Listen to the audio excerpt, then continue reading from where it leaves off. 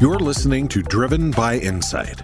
Join Willy Walker, Walker & Dunlop's chairman and CEO, as we bring you fresh perspectives about leadership, business, the economy, and commercial real estate. Willy hosts a diverse network of leaders as they share wisdom that cuts across industry lines. His guests are experts in their fields, from leading economists and CEOs to Harvard and Yale professors, and everything in between. Our one goal is simple: providing you with unique insights, unparalleled data, and real-time market analyses. Welcome to another Walker Webcast, and it is my great pleasure and honor to have Stuart Miller joining me today. There's an article that just came out about an hour ago on Bloomberg entitled "U.S. Housing Market Becomes Impossible Mess with No End in Sight" by Patrick Clark. And I can think of no one that I would rather talk to as it relates to that article than Stuart Miller. I'm going to do a quick intro, Stuart, and then you and I can dive into our conversation. Stuart Miller is Executive Chairman and Co-Chief Executive Officer of Lennar Corporation and a member of Lennar's Board of Directors. Stuart has worked with Lennar for over 35 years, although I believe he mowed lawns at Lennar home sites starting at age 11. He became CEO of Lennar in April of 1997 until he assumed his current role as Executive Chairman in April of 2018. In 1997, Lennar Corporation spun off its commercial real estate investment, financial, and management activities into L&R Property Corporation, and the company became separately listed on the New York Stock Exchange. Miller served as chairman of the board of L&R until the sale of L&R in February of 2005. Stuart serves on various professional and community boards and committees, including past chairman of both the Joint Center for Housing Studies Policy Advisory Board at Harvard University and the University of Miami Board of Trustees, where he still serves on the executive committee. He is also current chairman of the Miami Dolphins Foundation. Stuart is a graduate of Harvard College and the University of Miami Law School. So, Stuart, I mentioned in your bio that you mowed lawns for your dad at Lennar home sites when you were 11. If entering the family business was always sort of the game plan, why'd you go to law school and not business school? Well, the first thing I have to do is make a quick correction. I was 12, so off by a year. And, I don't think I started on the lawn crew with the expectation that I would go into the business that was founded by my father.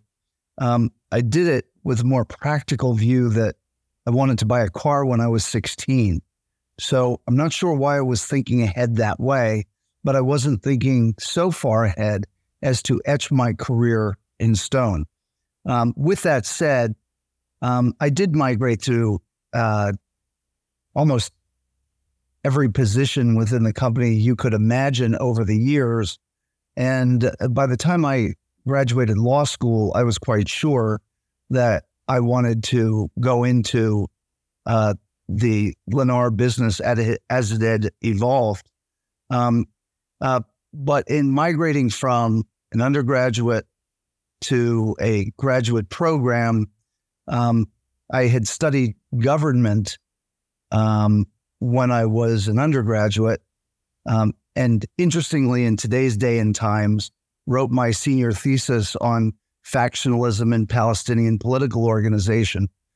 So it's kind of timely today.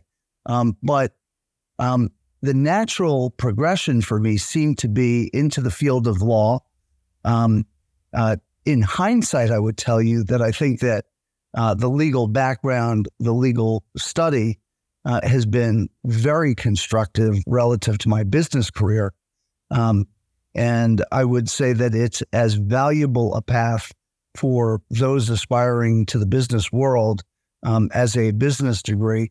But I did feel that I would be able to pick up some of the business lessons from practical application rather than the migration to a business school.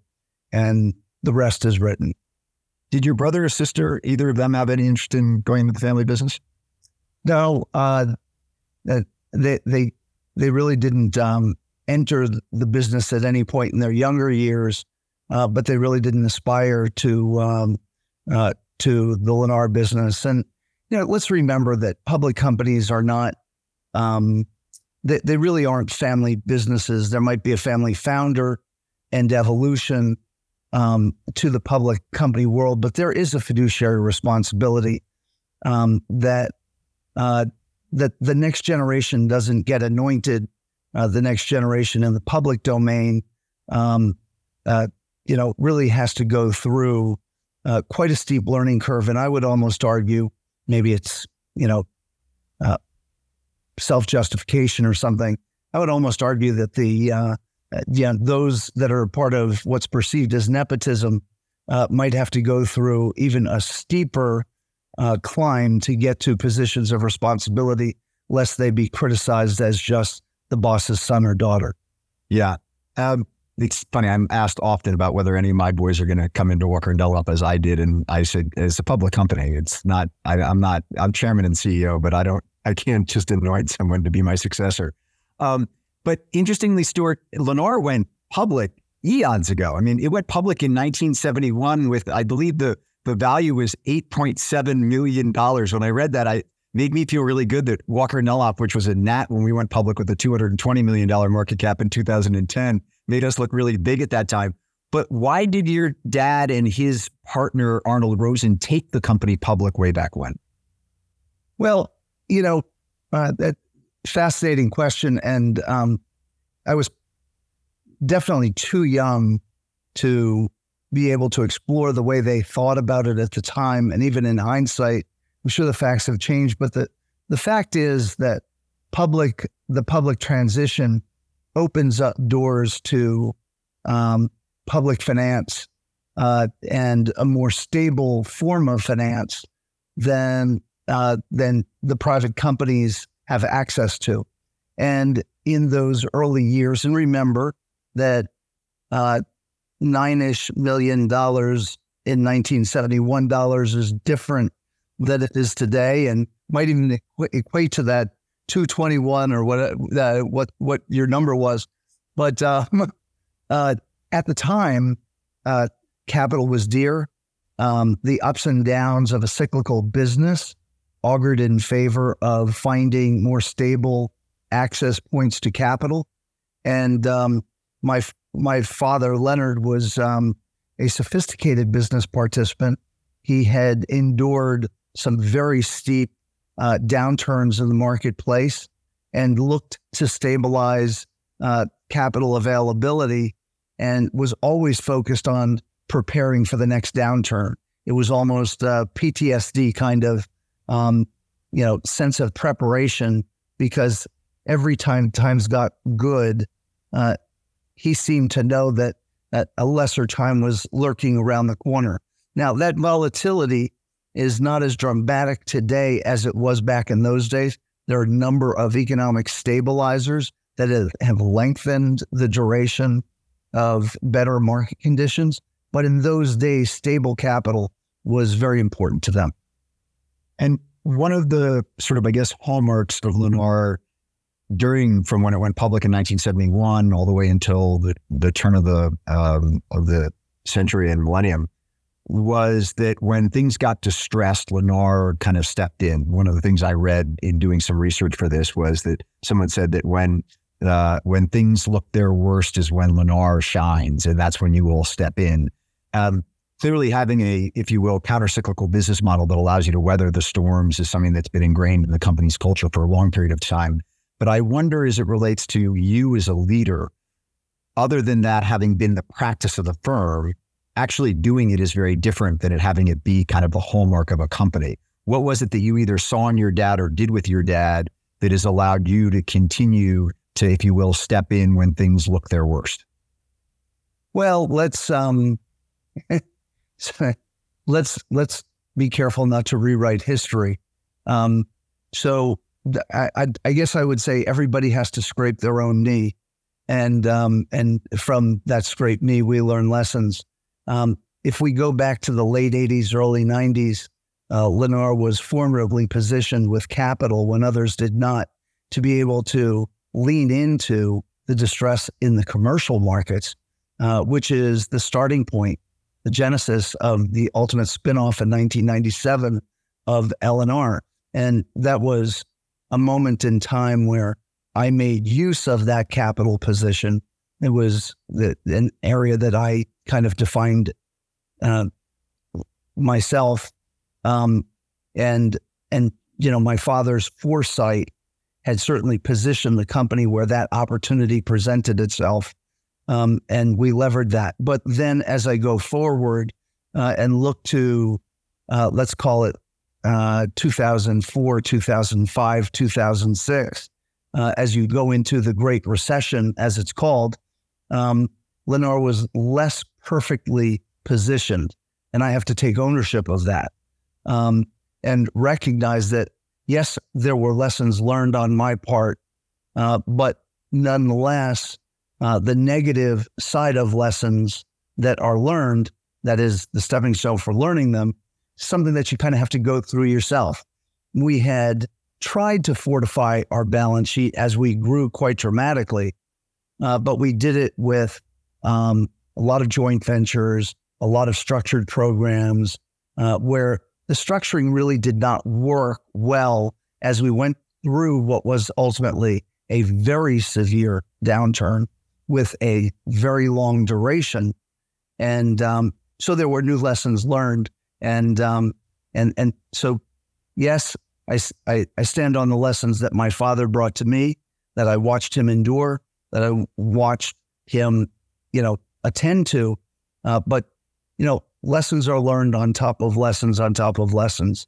And so as we sit here today, in today's kind of turbulent world, Lennar is so nicely positioned with around a 10% debt to total capital ratio, $4-ish billion of cash in the bank, and a rock solid balance sheet, fortifying a really strong business position that situates us well for if times get good, we're well positioned. If times get tougher, we're well positioned. And we all know that there's a lot of uncertainty in the economic markets right now.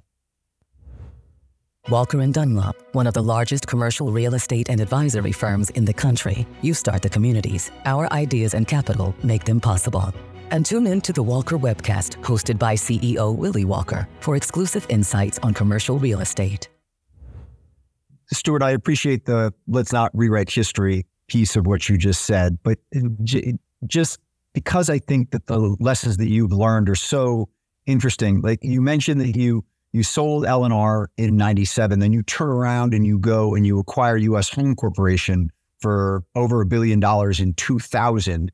I'm assuming that 2001, 2002 as the single family market is the beginning of its eventual explosion, but that updraft that you were feeling like, boy, oh boy, were we really smart buying U.S. Home Corporation in 2000 to give us the added scale that it did in, I think it was Mid-Atlantic and up into New England as it relates to the broadened platform that Lennar had. So am I correct on that? Where you're sitting there going, man, that was a great acquisition for us to have taken that capital out of Lennar and recycle it into the growth of Lennar at that point. And obviously you didn't know that 2007 was coming up on all of us, but that was a tactically and strategically smart move to have been done at that time.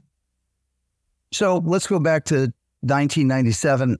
We didn't actually sell Lennar. We spun Lennar, which meant we really took our balance sheet. We did a very interesting transaction. We spun Lennar, which was about 2/3 of our balance sheet, and remained with only about $200 million of equity on our balance sheet for the remaining company. We simultaneously merged that with a California-based company called Pacific Greystone, and basically doubled the size of the equity balance in that merger. So it was somewhat dilutive, and we could walk through those percentages and everything. It turned out to be a really awesome deal for the company. But you now had a pure play home builder configured and ready to run. And over the next couple of years, we did just that. We leaned into that pure play configuration. And by 2000, as the market pulled back in the dot-com bubble, everything was kind of depressed, but we could feel and knew that the housing market was still strong and vibrant. And it did defy gravity during that period of time, we leaned in and we made a really strategic deal with U.S. Home. And I would argue that it is still today the best combination deal that was ever done in the industry.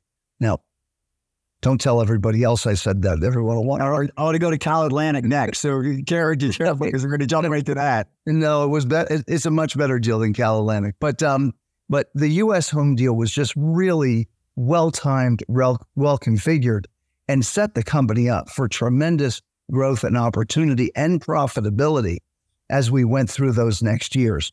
It was just an extraordinary growth and development time for Lennar. And I was very happy that my father and I were able to work through those times. As you might know, he passed just a couple years later. But nonetheless, we worked through some really exciting times together. I mentioned the Cal Atlantic deal. One of as you and I both having acquired companies, as much of a acquisition being strategic or financially accretive, the cultural issues are always sort of fundamental and super important. You've created a very unique culture at Lennar, which I want to focus on in a second. But before I go to that, when you brought Cal Atlantic in, one of the things that I was curious about was not so much from a cultural standpoint, but more from a strategic standpoint. The old mantra at Lennar of everything included that had started with your dad and carried through to you, where someone was buying a house that had everything included. And now you're even making it so that Wi-Fi is included in the house and things of that nature, which were always sort of add-ons for other people. And Cal Atlantic, my understanding, Stuart, was much more focused on sort of the design of the house and then leaving it to the buyer to kind of customize it from there.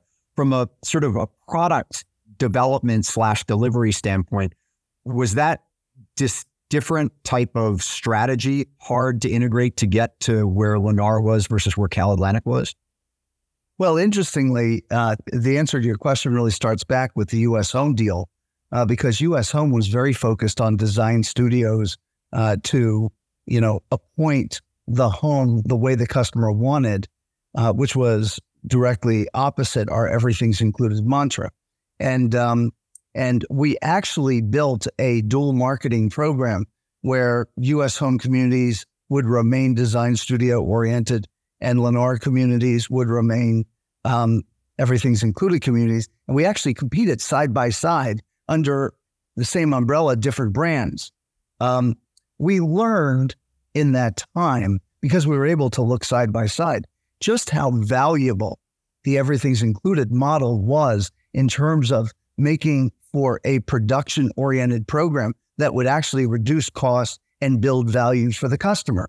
So ultimately, we unified, especially during the Great Recession, unified all that under a single banner of everything's included, as we found that was a more efficient way to build. It worked better coming out of the Great Recession.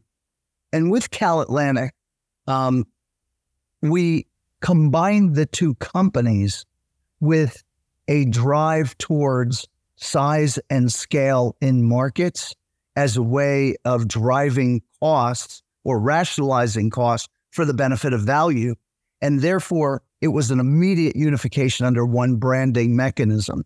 It was a different configuration built on lessons learned from the U.S. Home configuration, which was less efficient, but gave us a great learning tool. And by the time we came to Cal Atlantic, that deal was much less a financial success, but was much more a combination of size and scale to build value for the customer and cost advantage in being able to bring that value to the customer through the way that we operated the business.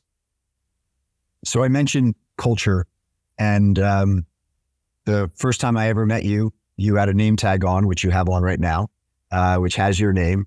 It's my understanding that you did I don't know whether it was a training program or you were up at Disney and seeing the way that they treated all of their colleagues up at Disney and sort of grabbed that idea from Disney. But there's no doubt that you, Stuart, have had an incredible impact on the overall culture at Lennar.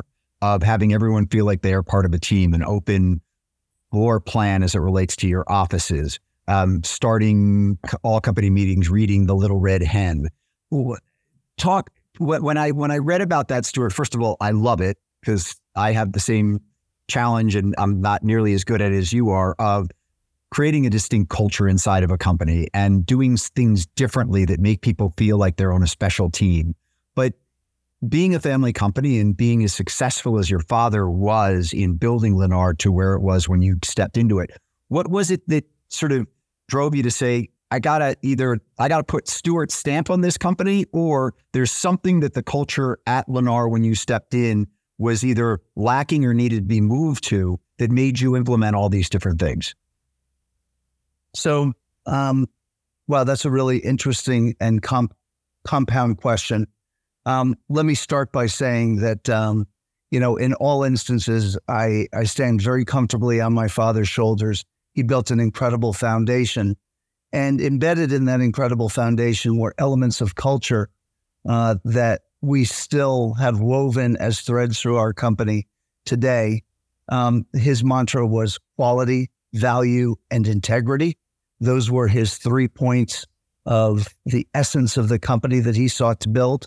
And quality, value, and especially integrity are critical components to everything we do at Lennar, and are woven through the way that we run through every hallway within the company. Next, I would say, no, I didn't need to put my fingerprint. Everybody brings elements of culture to a company, and a company embraces things along the way that become cultural in nature. Through the years, the world has changed. From the time my father started the company to the time I came into the company. If you remember the old Tom Peters book, In Search of Excellence, it was all about the customer comes first. It's all about the customer and the way that we deal with customers. The times were changing, and I was bringing new elements of culture to a company that already had roots of culture of its own. And it wasn't just me, it was myself, it was Marshall Ames, it was John Jaffe, it was Alan Pecor, the number of people who I still work with today, 40 years later. We went in search of the things that would create uniqueness, but at the same time, strength of spirit within the company. And yes, we did. Thank you for that, remembering that we did go to the Disney School of Management. And we learned quite a bit from one of the most cultural organizations on the planet. How does Disney create such consistency throughout this network of parks and programs and everything in the Disney organization? Well, we wanted to learn. And we did learn something about this name badge that we wear every day. And we don't do it as a mandate. We do it because it's an act of friendliness. When two people meet each other, the first thing they do is introduce each other. The second thing they do is they forget each other's name. I want to make it comfortable for people. I don't want to set up a blockade. I want to set up a comfortable environment for people to know if they forgot my name, they can look down. It's right there for them. And I want to build bridges, not walls. And so, it was that kind of attitude. We have a uniquely Lennar language that derived from that. Disney calls each person that comes to a park a guest. We call each home that we build a home. It's not a house. What we call our communities, not developments. We don't talk about lots. We talk about home sites. We don't talk about employees. We talk about associates. Our language is very cultural. We do recite poetry. We read Dr. Seuss. We do some peculiar things, but it's all about how do we bring people together? How do we create commonality? How do we build the notion for each of our over 10, 12,000 associates?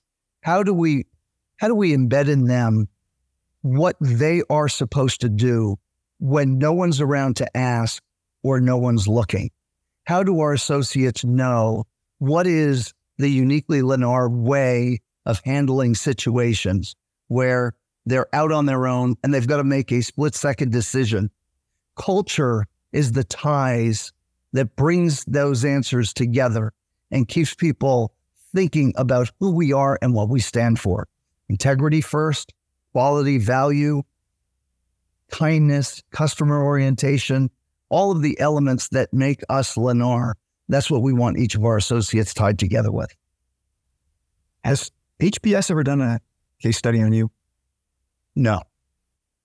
But I got to tell you, I said this a couple weeks ago. I was out visiting with a client of ours in California who said, Willy, I listened to all your webcasts, but when you get into that soft stuff like HR and all that stuff, I don't listen to that stuff. I just listen when you bring on like Peter Linneman to talk about hard macroeconomic and where interest rates are going. And this guy's got a very successful company and he's a really, really nice guy. But I was sitting there going like, it's the soft stuff, the stuff you just talked about that is what creates alpha. Nobody knows where interest rates are going to go. It's the culture that you've built at Lennar that makes the company as successful and enduring as it is. Well, there are many ways to find success. This happens to be our way. We're very connected with our people, and we think that our people are very connected with our mission. So another a mantra that you talked about what your father stood for, if you will, and what the ingrained sort of ethos or culture at Lennar was from your dad. I've heard you a number of times, Stuart, say the mantra "evolve or die," and you're big on innovation, and you've always been big on innovation. People don't necessarily think about either a home builder, single family rental company, multifamily developer, et cetera, as quote unquote an innovation hotbed, if you will. How have you built into the culture at Lennar evolving or dying? As I noted before, over time, there are new things that get incorporated into the business lexicon. As I entered the business world, it was Tom Peters and In Search of Excellence.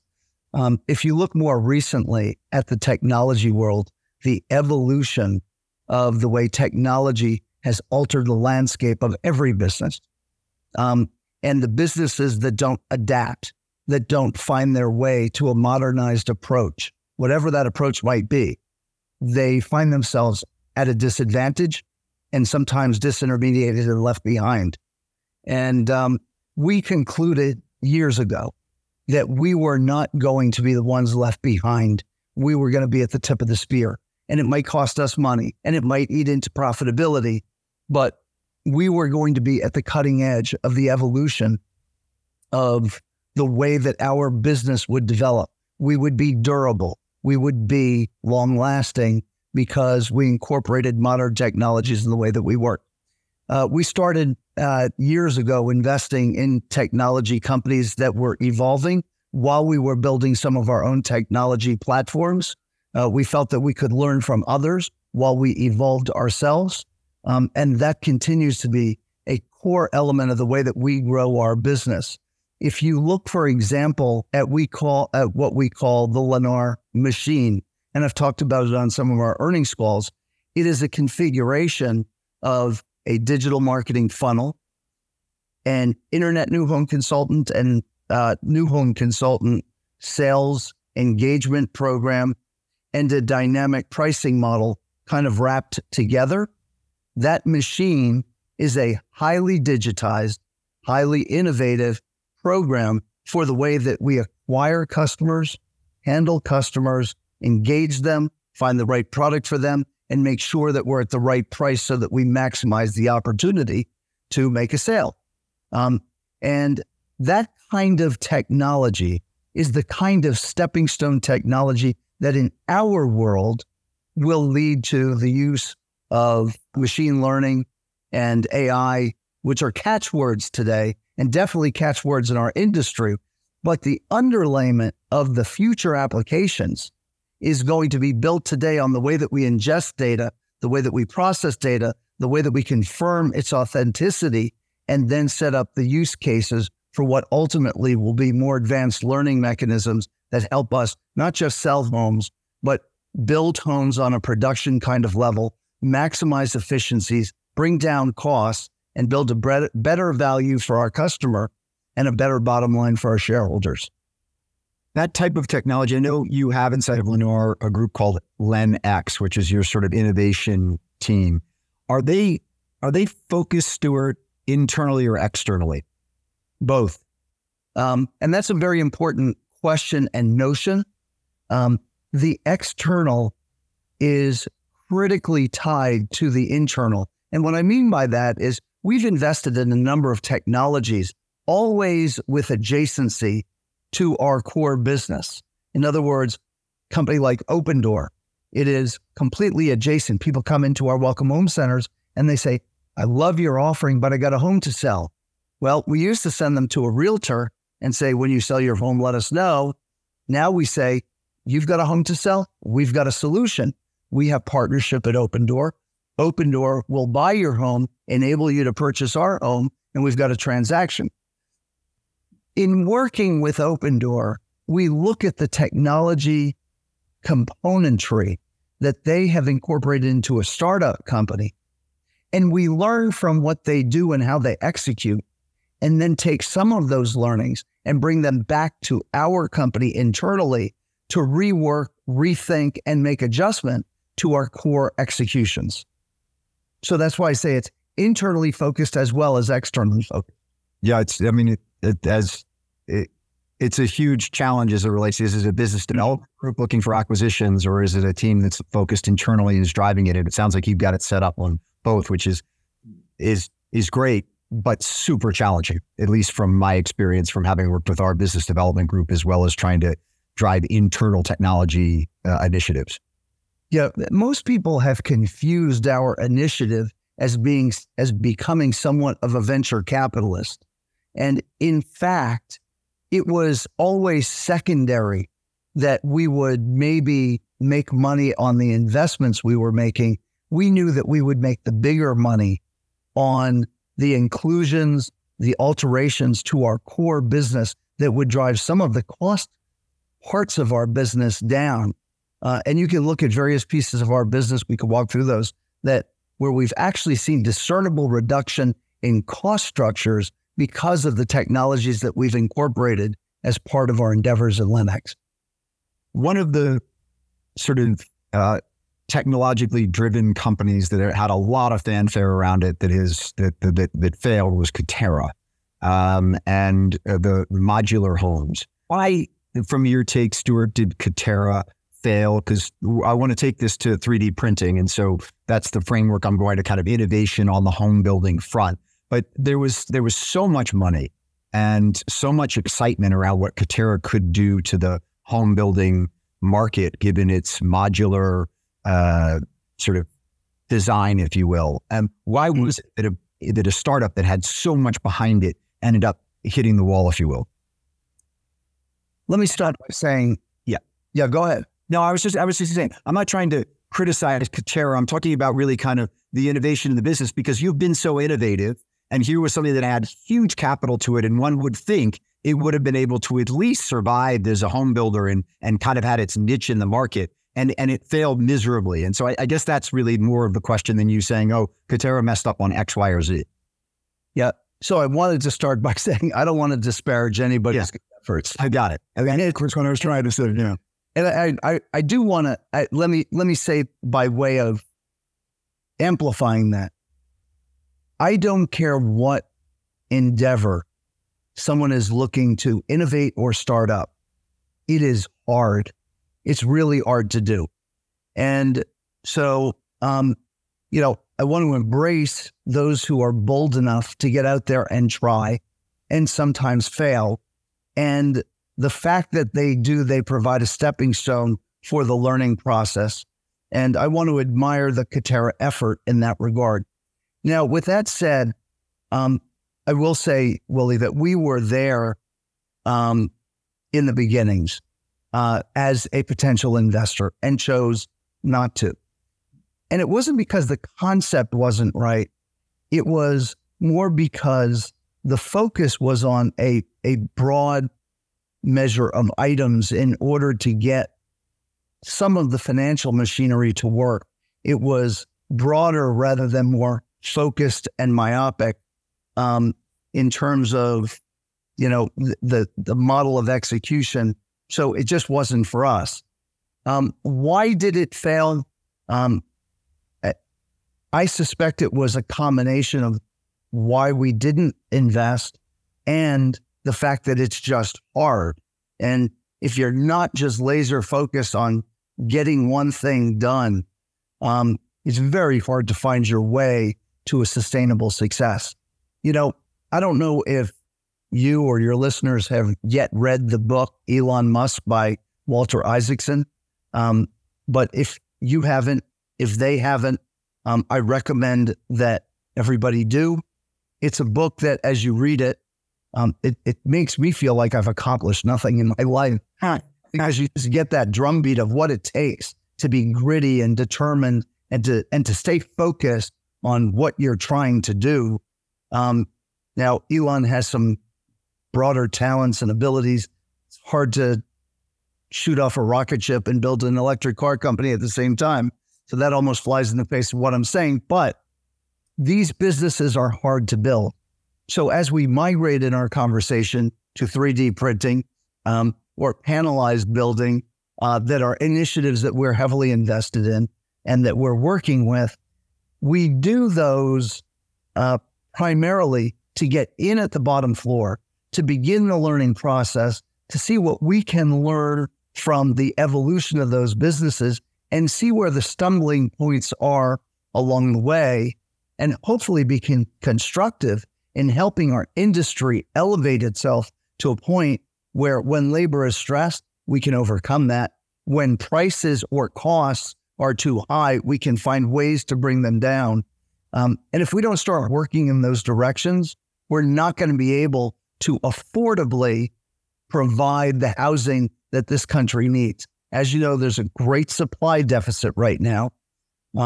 We're running hard to fill the gap, but the fact is we can't keep up as an industry with the growing supply shortage that exists in the country. We've got to find some new mechanisms and ways. You're clearly running hard to supply in, if you will, all three food groups. So in single family rental, as well as in multifamily.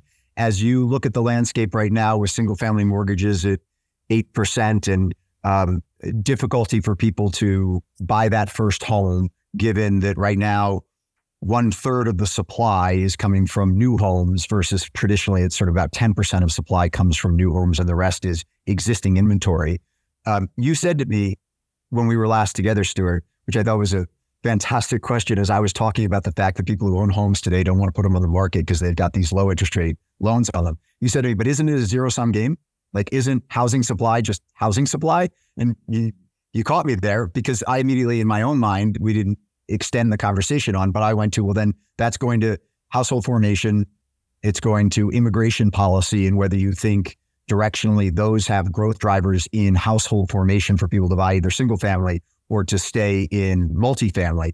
But as you look across that continuum and where the macro market is today, where are you and Lennar, if you will, over investing to meet the demands? And where are you saying, that market doesn't have great growth drivers over the next 5 to 10 years because of where rates are, because of where immigration policy is, et cetera, et cetera? Okay, another really interesting compound question, because all three of those areas require a slightly different discussion. And I ask them because I know you can take them. So I'm giving you these comments because I know you're going to tick through them perfectly. So let's do that.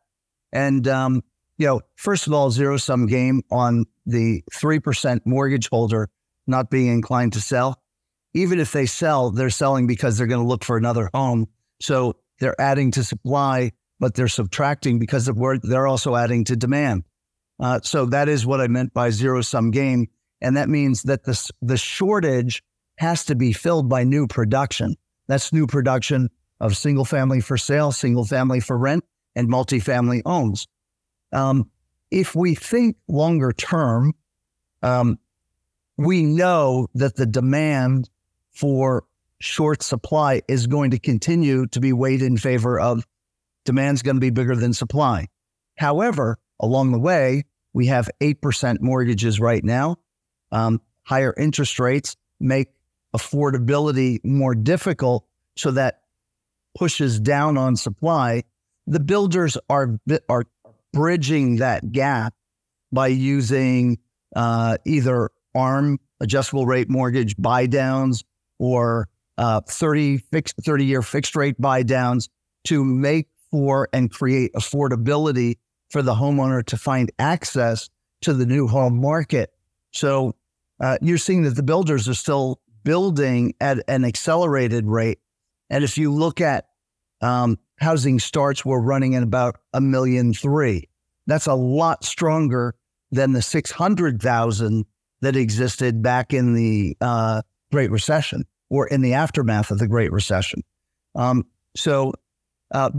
still below the 1.5 million that people traditionally say is about what's needed for the country. And they're supplying about 100,000 a year. Lennar's building about 100,000. Are you about 20,000? Let's call it 70,000. 70,000. 70-ish thousand, but growing. So last year we were at 66,000. This year, I think we're expected to do about 72. We're getting close to our year end, so I can't really talk too much. Yeah, no, I'm just, so all I want to do is scale. When you say 1.3 million, you all are supplying into that a tenth of the market. Oh, less than that. It's like 6 or 7 if I do my math. I'm sorry. But I just wanted people to understand as the largest home builder, how much market share does the largest home builder have? And it's a big number. Correct. So on the single family side, affordability is stressed, but being made up by the builders contributing part of their margin to make for affordability for the customer. And that's keeping that part of the market rolling forward. On the multifamily side, which generally averages about 300,000 multifamily for rent apartments to the market, that part of the market is really impaired right now. Now, over the past couple of years, that part of the market's been at a run rate of about 500,000 above trend, and that's still coming through the system right now. I think you're going to see a material slowdown in the construction of multifamily apartments as we absorb the 2 years of 500,000, and interest rates have definitely changed the dynamics, both in terms of debt service and in terms of cap rate relative to the value proposition of building new construction in the apartment world. And then single family for rent, which we had thought as an industry would be a stabilizer for the new home market, is suffering from some of the same attributes as the multifamily market, which is cap rates and debt service eating up NOI or making the value proposition lesser for building single family for rent. That part of the market is still rationalizing. Bottom line is when you look at all three, they're all stressed in certain ways, but all three make up that 1.5 million home per year need, 1.3 million home per year production right now, 600,000 at the low end. We've got to make up production of for rent, for sale, multifamily, single family homes for the country. And so that means that the longer term prospects for our business, as long as we remain innovative and sensitive to affordability, actually remains pretty good for the industry. I find it to be really interesting, Stuart, as you talk through the three, if you will, asset classes, that I walked out of my meeting with you, I can't remember whether it was 2 months ago, and one of the things that came to me was you view the market as it's a housing continuum. Like the single family world and the multifamily world have been historically wildly segmented. We're Fannie Mae's largest multifamily lending partner, have been for 8 of the last 10 years. And honestly, I know 2 people at Fannie Mae who have anything to do with single family, the CEO and the chief investment officer. But other than that, all single family is over here and all multifamily is over there, and they don't kind of talk to each other, and they're totally different businesses. And I walked out of my meeting with you and I said, here's someone who understands that this is all housing. Like when you turned to me and you said to me, isn't it a zero-sum game? And I was like, wow, it is the view of Lennar of playing across the continuum rather than just saying we are just a home builder, and understanding where to deploy capital into the various, to some degree, it is sort of a life cycle. To some degree, I mean, you think that most people know it very much is. They rent and then they form a home and then they move into a home, and then sometimes they even loop back to being a renter later in life. But I think that has significant implications to our industry. Like single family finance is sat over here and commercial finance is sat over here. The commercial services firms like Walker Dunlop sit just on the commercial side and don't really play on the single family side. And yet Lennar is played across everybody. It's really interesting. Well, listen, it's given us an open-mindedness to the base narrative across the country. And that is, if you listen to the mayors and you listen to the governors, they need dwellings. They need homes. They need attainable homes, whether it's rental or whether it's for sale and ownership. They need places for people to live that are proximate to where the jobs are. They are dealing with cities that are pushing the workforce, the police officers, the firefighters, the teachers, the nurses. They're pushing them farther and farther away from where we need them to be. And the governors and mayors are dealing with this attainable home, affordable home issue across the country. And they're agnostic as to whether it's rental or for sale. It's just going to be a lifestyle that is attainable to people that they need to run their cities. Now, at the national level, we don't really think about it that way, and we don't hear that much discussion about it. And that's a shame, because it's a really important issue. And listen, I've always been an advocate for home ownership, but it's for a reason. The average person puts 10% down. It's the only leveraged investment they've got. And at 10% down, if appreciation is only 1% a year, it's still a 10% return on their investment. And over a 30-year period, in the quiet of the night, the pay down of the mortgage is actually happening on a self-amortizing loan, so that at the end of the 30 years, they own the home free and clear, and they've also enjoyed the appreciation of 10% a year or more over the ensuing years. It's an incredible retirement plan for the average American. There are two things you just said, and I don't usually talk. I got a list of questions for you, but I don't usually talk like this. But you just said two things that just, when you talked about mayors and governors are the ones who have to make compromises and manage their cities and their states, blue or red, as striking deals, making it. You talk about it as it relates to housing, but across. And I was sitting there thinking about how challenging things are in Washington and how nothing's getting done in Washington. My thought when you were talking about mayors and governors was, we ought to get rid of everyone who's in D.C. and send every mayor and every governor to D.C. and have them run our federal government, because those people know how to actually make compromises and work on both sides of the aisle, whereas everyone who seems to be sent from various counties and states across the country seem to only go with a blue or a red sweater on. So can I just stop you there for a minute and say that, I see this across the country, and it's so interesting. It doesn't matter if you're talking to a blue or red governor or mayor. They all have the same refrain: we need affordable housing. And that's why I say, people ask me, are you a Republican or a Democrat? I say neither. I'm a home builder. And the bottom line is, it's a unifying concept. We need affordable housing. We need attainable housing across the country. So sorry to interrupt on that, but no, not at all. I mean, it's very much, and it is the issue that everyone wants to talk about. I mean, I had a U.S. Senator come through here last week for a luncheon that I hosted, and all they wanted to talk about was affordable housing and how do we make more affordable housing. Do you think, just to kind of looping back a little bit, Stuart, to the conversation about Katerra and 3D printing, do you think, I mean, I know you have a joint venture right now with a 3D printing company, and you've got a community that has 100 3D homes in it. Obviously, in the context of your business, it's a teeny little thing. But do you think 3D printing has, if you will, better legs on it than modular in the way that Katerra, I mean, obviously in the way that Katerra was going about doing it, that's an easy answer. But do you think that 3D outstrips modular as it relates to kind of the home building of the future?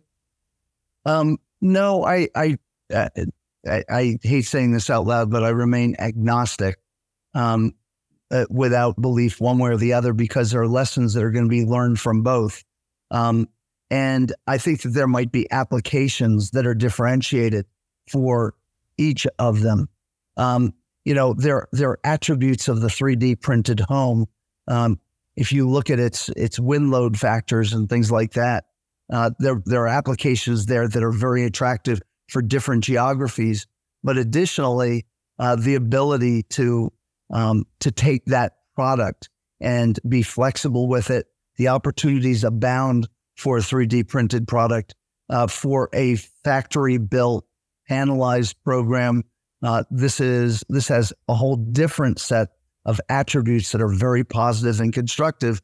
The question is, can you start to embed the mechanicals in the factory and really create efficiencies there and make it less costly to build and even assemble that on site? We haven't seen that consistently turn out economics, cost factors that actually make these things attractive yet, but it's going to come as we practice, as we learn, and we incorporate scale. Scale is where you start to learn what the real cost factors are going to be, and that's going to take some time.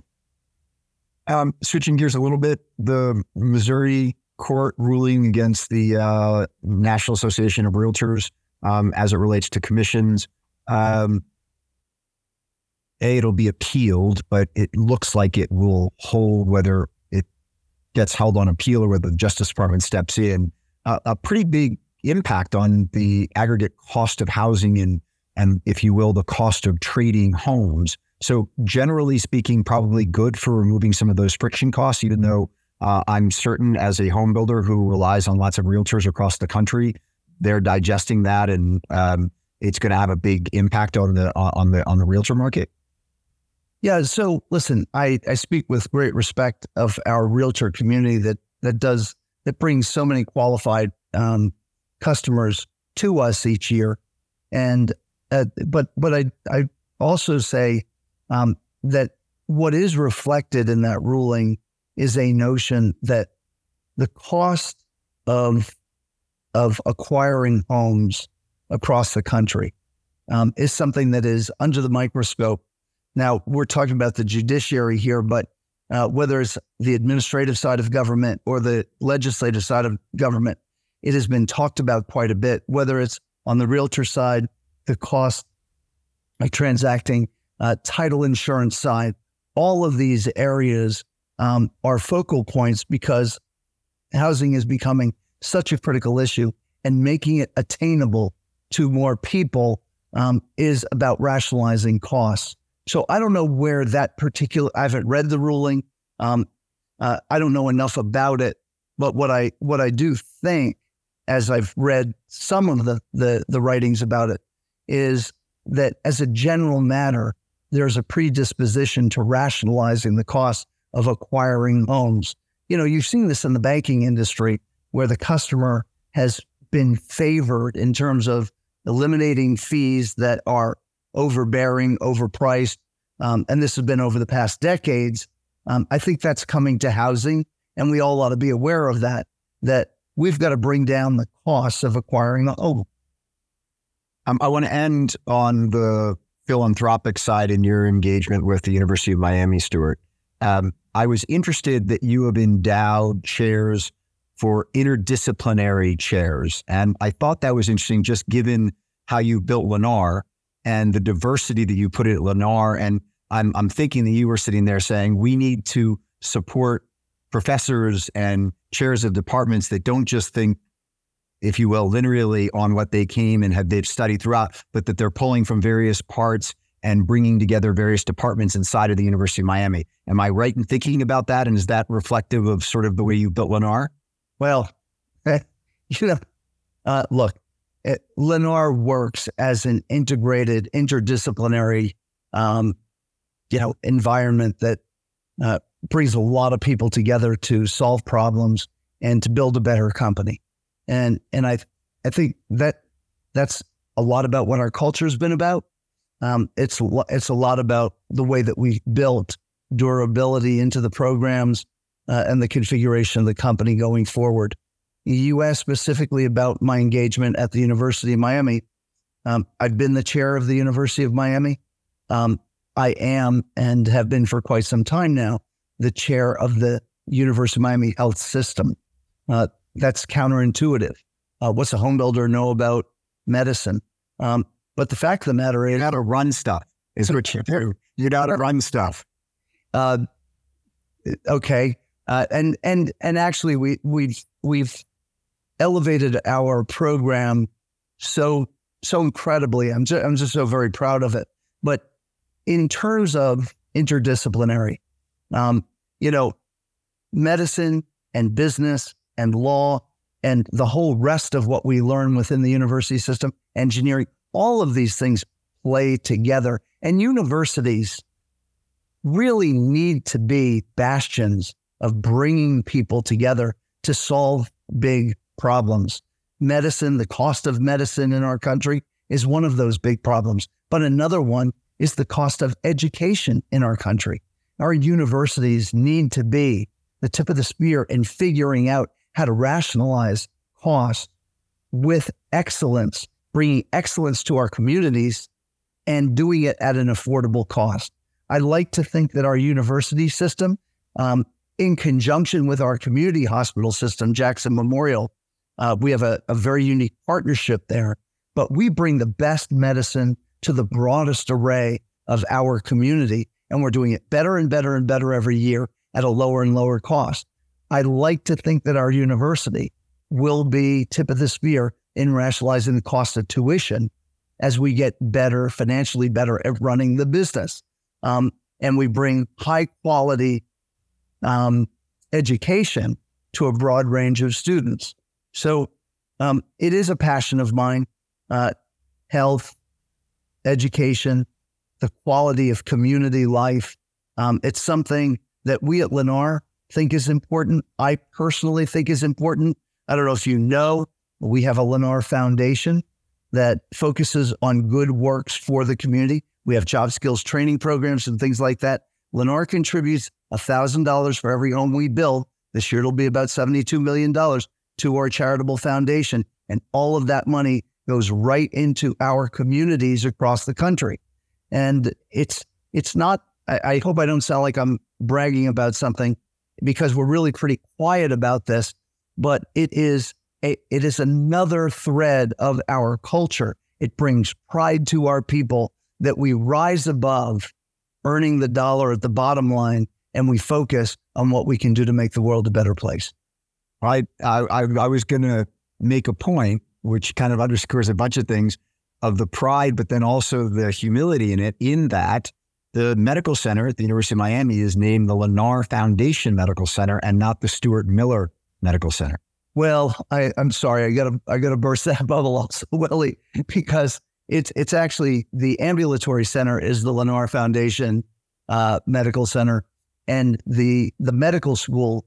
Actually, medical school is after your dad. That I know. As after my dad's at the medical school, and it was done after he passed away. He never would have allowed it to happen, but he had to be honored for what he brought, not just in building a fabulous foundation and company, but also in what he contributed back to his community.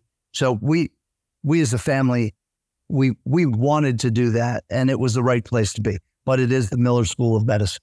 Yeah, I love it. Stuart, you've been super generous with your time. It's been a true joy. Thank you. Thank you for running through the history. Thank you for how you've built such a great company, and then also your insights in the markets today. I'm greatly appreciative of it, and I know everyone who listens to this will learn a lot. Thank you. Thanks for having me. Great to see you.